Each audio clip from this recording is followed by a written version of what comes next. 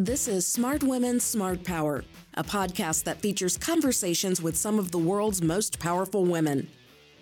It's very important that we defend human rights because our near-peer competitors tend to not defend human rights, or they have a human rights record that is unacceptable. And when you have near-peer competitors that are gaining power in the international system, that could be influential to other countries to feel that the human rights abuses that they're involved in, it's okay to support. We feature women who are breaking barriers and shaping the future of foreign policy, national security, international business, and development. I'm Beverly Kirk, the director of the Smart Women, Smart Power initiative at the Center for Strategic and International Studies in Washington. The Smart Women, Smart Power podcast is supported by Raytheon. This episode in our Women in the Military series features Asha Castleberry-Hernandez, currently a senior advisor in the Bureau of Near Eastern Affairs at the State Department and a major in the U.S. Army Reserves. We talked about strategic competition in the Middle East and how the United States should engage in the region. It's an area and a topic she knows well after serving as a military officer in Jordan, Kuwait, Iraq, and Qatar. Asha, welcome back to the Smart Women, Smart Power podcast. Thank you. Thank you for having me today. Well, we were thrilled to have you as part of our Women in the Military series back in August for the conversation that we had on leadership in the military. And today, I just am thrilled to have you here to talk about you and your journey and the work that you're doing currently at the State Department. But we're going to start with your military career. You're currently a major in the U.S. Army Reserves, and previously you were deployed to Kuwait, Iraq, Qatar, and Jordan as a military officer. What sparked your interest in the Middle East? Thank you so much. What sparked my interest in the Middle East was actually when I was a graduate student at Columbia University studying Middle Eastern policy, the Middle East region. And at that time, I was actually intrigued to learn more about it during the spark of the Arab Spring, which I observed how the Arab Spring just completely transformed the region, and it brought on new challenges for the region. And also it taught us more about where we are in our current state in terms of our foreign policy and how the population within the region feels about overall dynamics when it comes to economics, when it comes to just opportunities politically, just in multiple domains. So it definitely was a transformation, not only for the region, but also for U.S. foreign policy. And how much time did you spend in the region when you were serving in the military? Wow, almost about 3 years. And by all means, it was just an absolutely exciting opportunity because for many reasons. One, I had no idea that I would be just the leading effort when it came to boosting our relations with our Gulf allies, mainly in Kuwait, worked with the Ministry of Defense. I've also had the opportunity to work with outstanding women in the JAF, or the Jordanian Armed Forces, learn about their work and how we could provide consultation then when it comes to serving as outstanding women in the military, and also working in major military exercises that were orchestrated by CENTCOM. So I was able to work in multi-lat exercises, combined joint exercises with just different allies in the region, going from Egypt all the way to the Gulf, and also including the Jordanians, the LAF. And I learned as a woman, especially a woman of color from the United States, that you can make a difference when it comes to military diplomacy, providing consultation or exchanging ideas, interoperability with your Middle Eastern allies, which I didn't think women actually had a role in. So, in the near future, like I said in the last podcast interview, I'm looking for more female leadership in this region, especially having our first female CENTCOM commander, having more female U.S. ambassadors. So it was just extremely invaluable experience overall. And I'll just end on this point as far as my work. I did a lot in terms of security cooperation, which I just elaborated. We're working on interoperability activities from bilateral exercises to multilateral exercises, But also, too, I had the chance to actually serve on a counterterrorism mission, which is known as Combined Joint Task Force Operation Inherent Resolve. And that was a surprise to me because at that time, Daesh, also known as ISIS, just came out, swept through from Syria, all the way from Al Raqqa into Baghdad, and took a significant amount of grounded areas in Iraq. And so the Iraqis at that time lost about 60% of their country. So we were the first wave to come in and help them with their counteroffensive missions. And again, not a lot of women in that type of role, but it was extremely invaluable to work with the Iraqis, especially observing how much they were under pressure, because you're seeing this non-state actor known as ISIS completely take over their territory, and they're trying to fight it back. And at the same time, we're trying to compel them to embrace national reconciliation, also embrace working together, whereas the Sunni, Kurds, and Shia. So it was a lot of different dynamics that we work on at the same time, but extremely invaluable. You mentioned in that last position that you noted there that there weren't a lot of women in that type of position. What was it like, and were there any specific lessons you learned?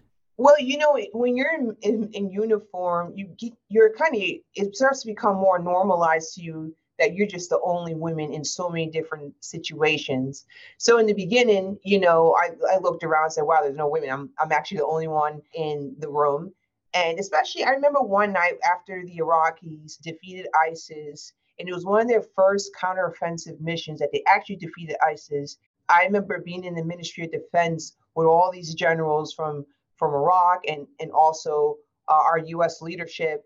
And we were so happy that we won. We finally won a counteroffensive against Daesh. And it was a lot of us in the room, and I'm just looking around like, wow, there's no women.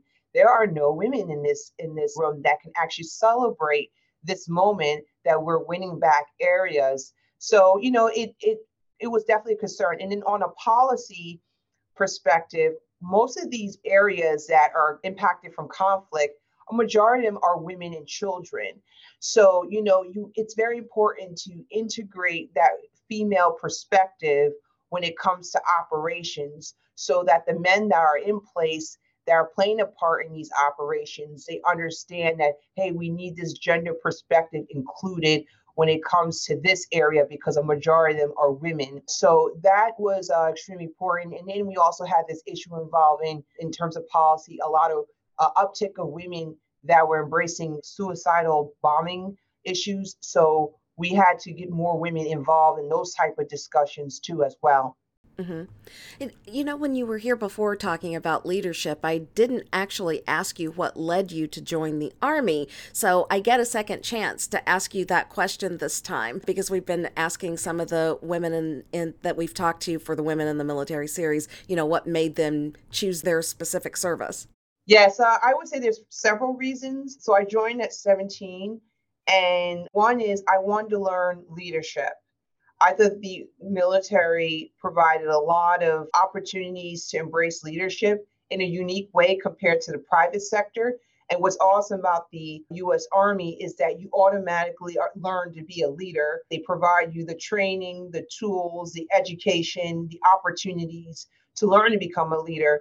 So that's one reason. Two, of course, like a lot of Americans, you want a job, you want to be commissioned in the military and serve as a second lieutenant or a commissioned officer. But at that time, I must underscore that that was a difficult decision, because we were right during that time, Operation Enduring Freedom in Iraq, where a lot of young people were adapting to a new evolution of warfare, where we were adapting to, I would say, counterterrorism, and we were used to jungle warfare style. So a lot of young people actually were passing away or killed as a result of being involved in counterterrorism missions. And, I remember watching a lot of young people coming back to Dover Air Force Base in body bags because they served in wars like Iraq and Afghanistan. And, 9/11, I was in New York when 9/11 happened. And that was one of the reasons why I decided to join too, because I wanted to defend my country. I'm very patriotic. And last but not least, I was also inspired by people like General Powell, Condoleezza Rice get into national security. I remember at 16 years old when I saw them out there in the White House lawn, standing there with President Bush as national security advisors or the top senior officials. It was inspiring to see people that look like me that were leading the way in this effort. So those are my three main reasons. Uh-huh. And I also want to ask you about something else you did before we pivot to talk about what you're doing today. You were an election observer in El Salvador, and you worked on Southcom's peacekeeping operations in Nicaragua. What was that like, and how did that fit in with the work that you did in the Middle East? And were there separate lessons that you learned, or were there things that you learned in one place you were able to apply in the other? Yes, thank you for the question. I really love this question because this is the one moment in my life that I learned a lot about democracy. And this was the first time I was able to, in my early 20s, to compare our democracy with a democracy in another country and find out that, wow, America actually has a lot more democratic rights, or their institutions are a lot stronger compared to others where their democracies are kind of, somewhat fragile. So as an election observer, I was able to actually witness the elections in 2009 for the presidential elections. And at that time, President Funes won. And so the elections were pretty historical. The people there were inspired to vote for a FMLN candidate, which was extremely historical. And they were inspired by our elections, President Barack Obama, when he won, because at that time, he was the first Black president.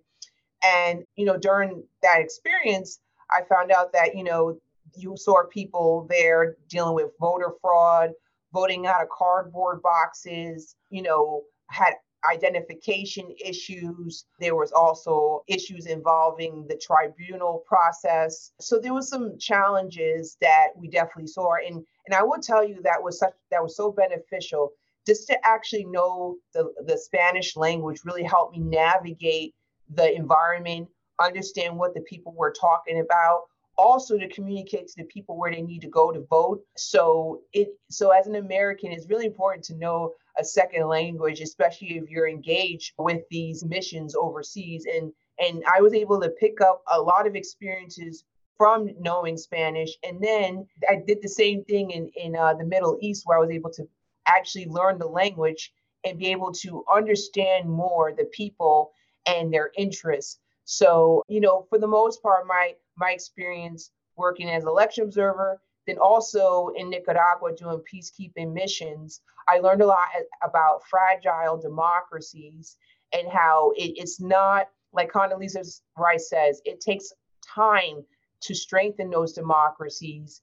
And as a foreign policy expert, it is our responsibility to communicate to the American people. We have to implement strategic patience when it comes to these countries and not look down on them, because there are some struggles here.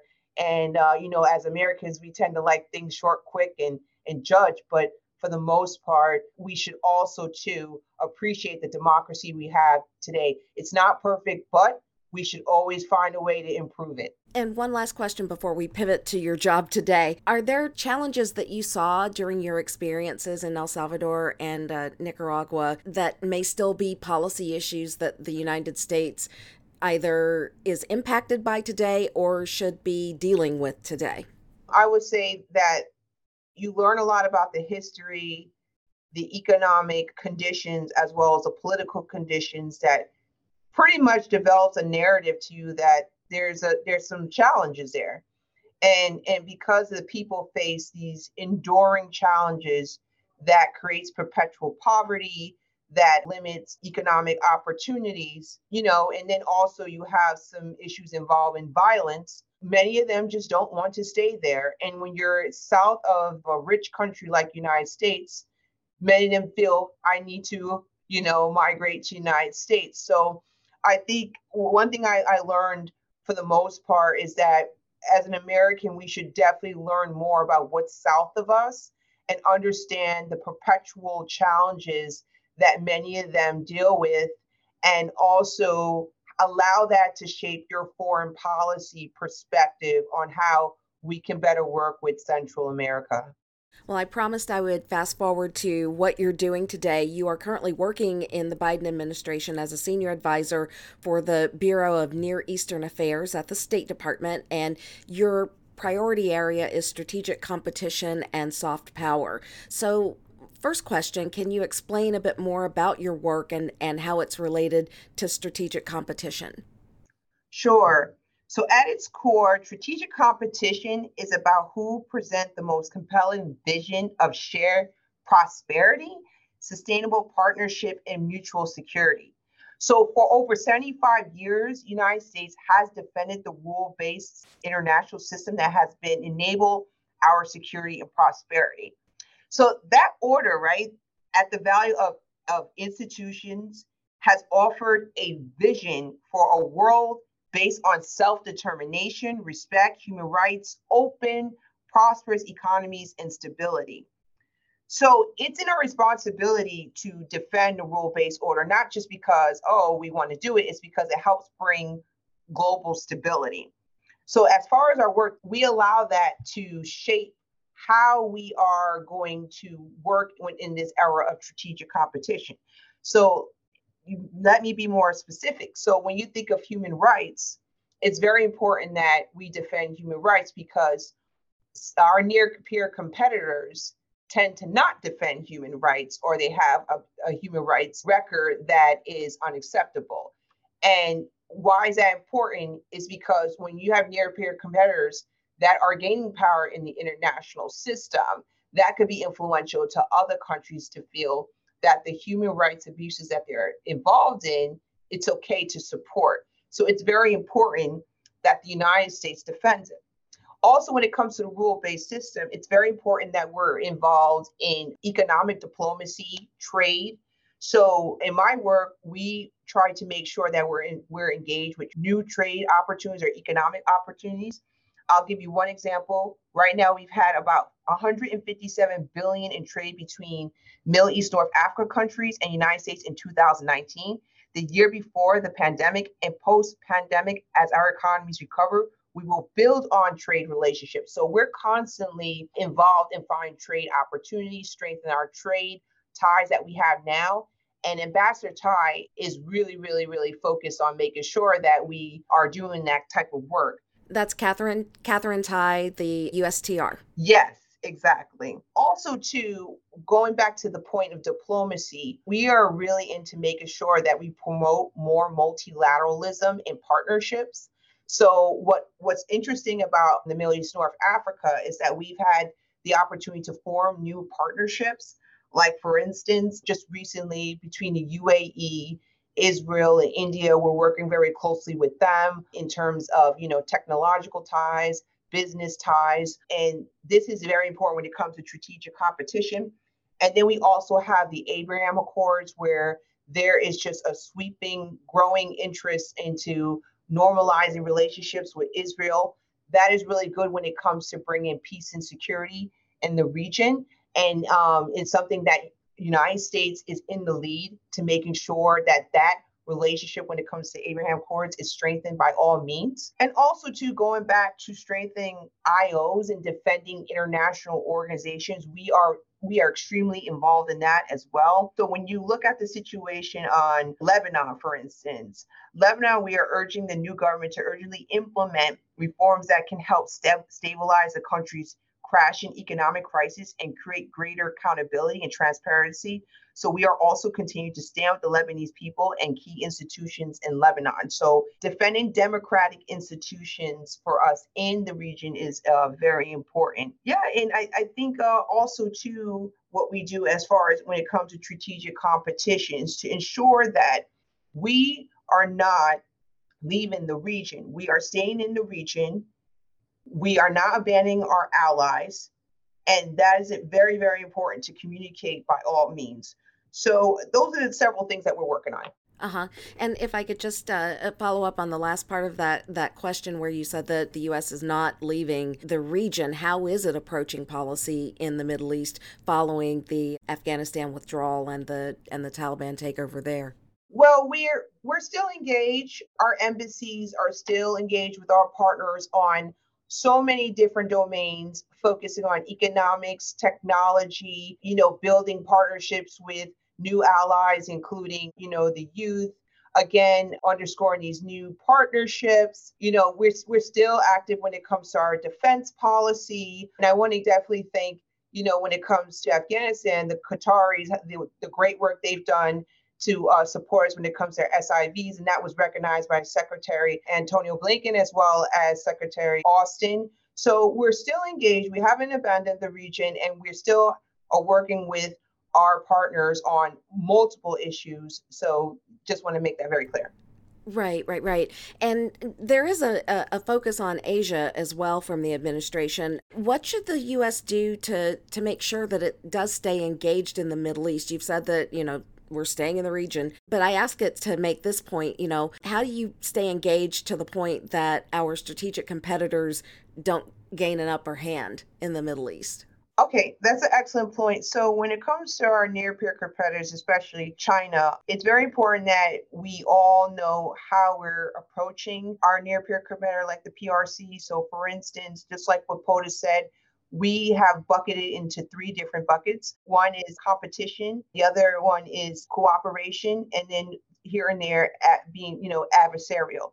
So it's very important that we know that it's in those three type of buckets. The cooperation piece is very important to understand because by all means, we're working very closely with them when it comes to climate changes, when it comes to nuclear nonproliferation, like the Iran deal, and also when it comes to health diplomacy, like combat and COVID-19. So that's very important that we stay engaged with China, which our partners in the region are part of that process too, whether it's involved in a multilat like the Paris Accord, also the Iran deal. Our partners are part of that, and China is part of that process too.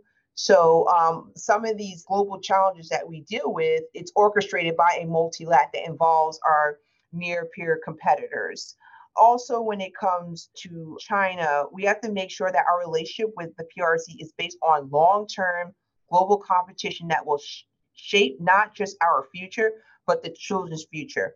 We can't take for granted the freedoms and global opportunities we enjoy if China dictates how its citizens are allowed to interact with their governments and one another. But we need to do our best today to allow our future generations to enjoy a stable, prosperous, and secure region. So there are engagements that China is involved that kind of undermines that effort. And it's very important in the region that we counter those efforts because it goes against the strategic goal of making sure that the region is stable, prosperous, and secure.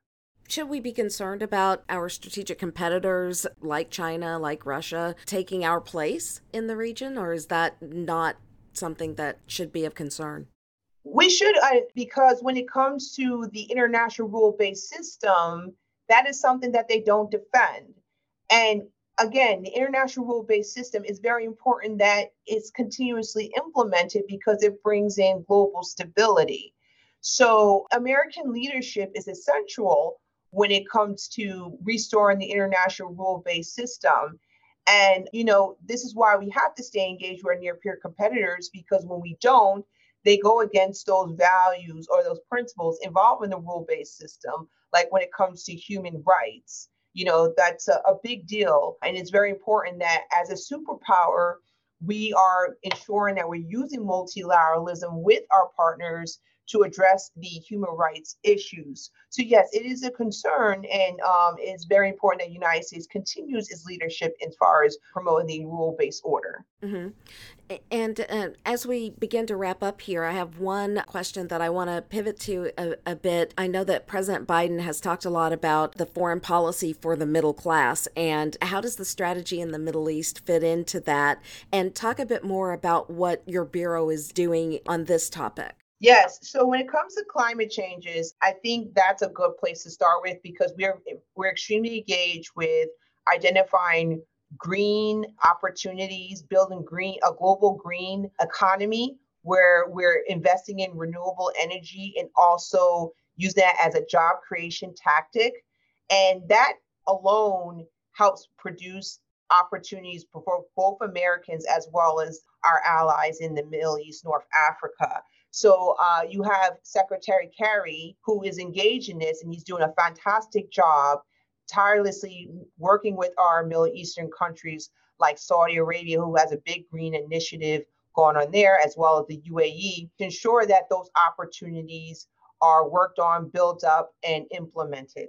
And then when you look at COVID-19 as well, we help combat COVID-19 with our Middle Eastern allies by providing vaccines, also opportunities when it comes to PPE. So we are involved in a global distribution there as well. And, what we're trying to do is ensure that how can we work together to better prevent a future pandemic? So it's very important that we work with our allies when it comes to those efforts.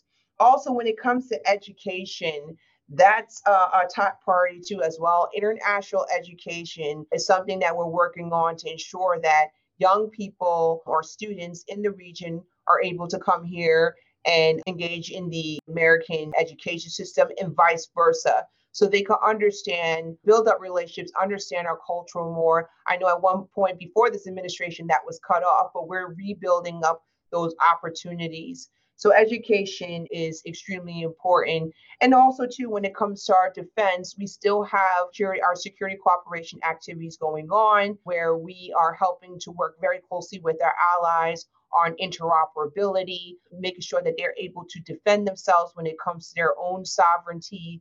So that is going on as well. And when you think about security cooperation, how does that intersect with the middle class? Well, a lot of people in the middle class, especially people like me, serve in the military and are offered the opportunity to work with our Middle Eastern allies and build relationships to help produce this security cooperation effort. So, yeah, I mean, it's cross-cutting. Also, too, when it comes to technology, we're extremely engaged when it comes to technological ties. Many American companies are working in the Middle East to beef up our technological opportunities there. And it's such a fantastic opportunity or time to see how the Middle East, there's an uptick in, financial investments, fintech, and, we have a lot of American companies that are involved in that. So a lot of it definitely intersects. We just have to sit back and think about it, but it's definitely cross-cutting in multiple domains.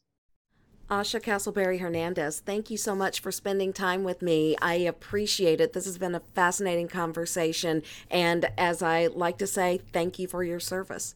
Thank you. And thanks to all of you for listening. Subscribe to the Smart Women, Smart Power podcast on Apple Podcasts, Spotify, or wherever you listen to good content. Be sure to follow us on Twitter @SmartWomen, and I'm @Beverly Kirk. Thanks for listening. See you next time.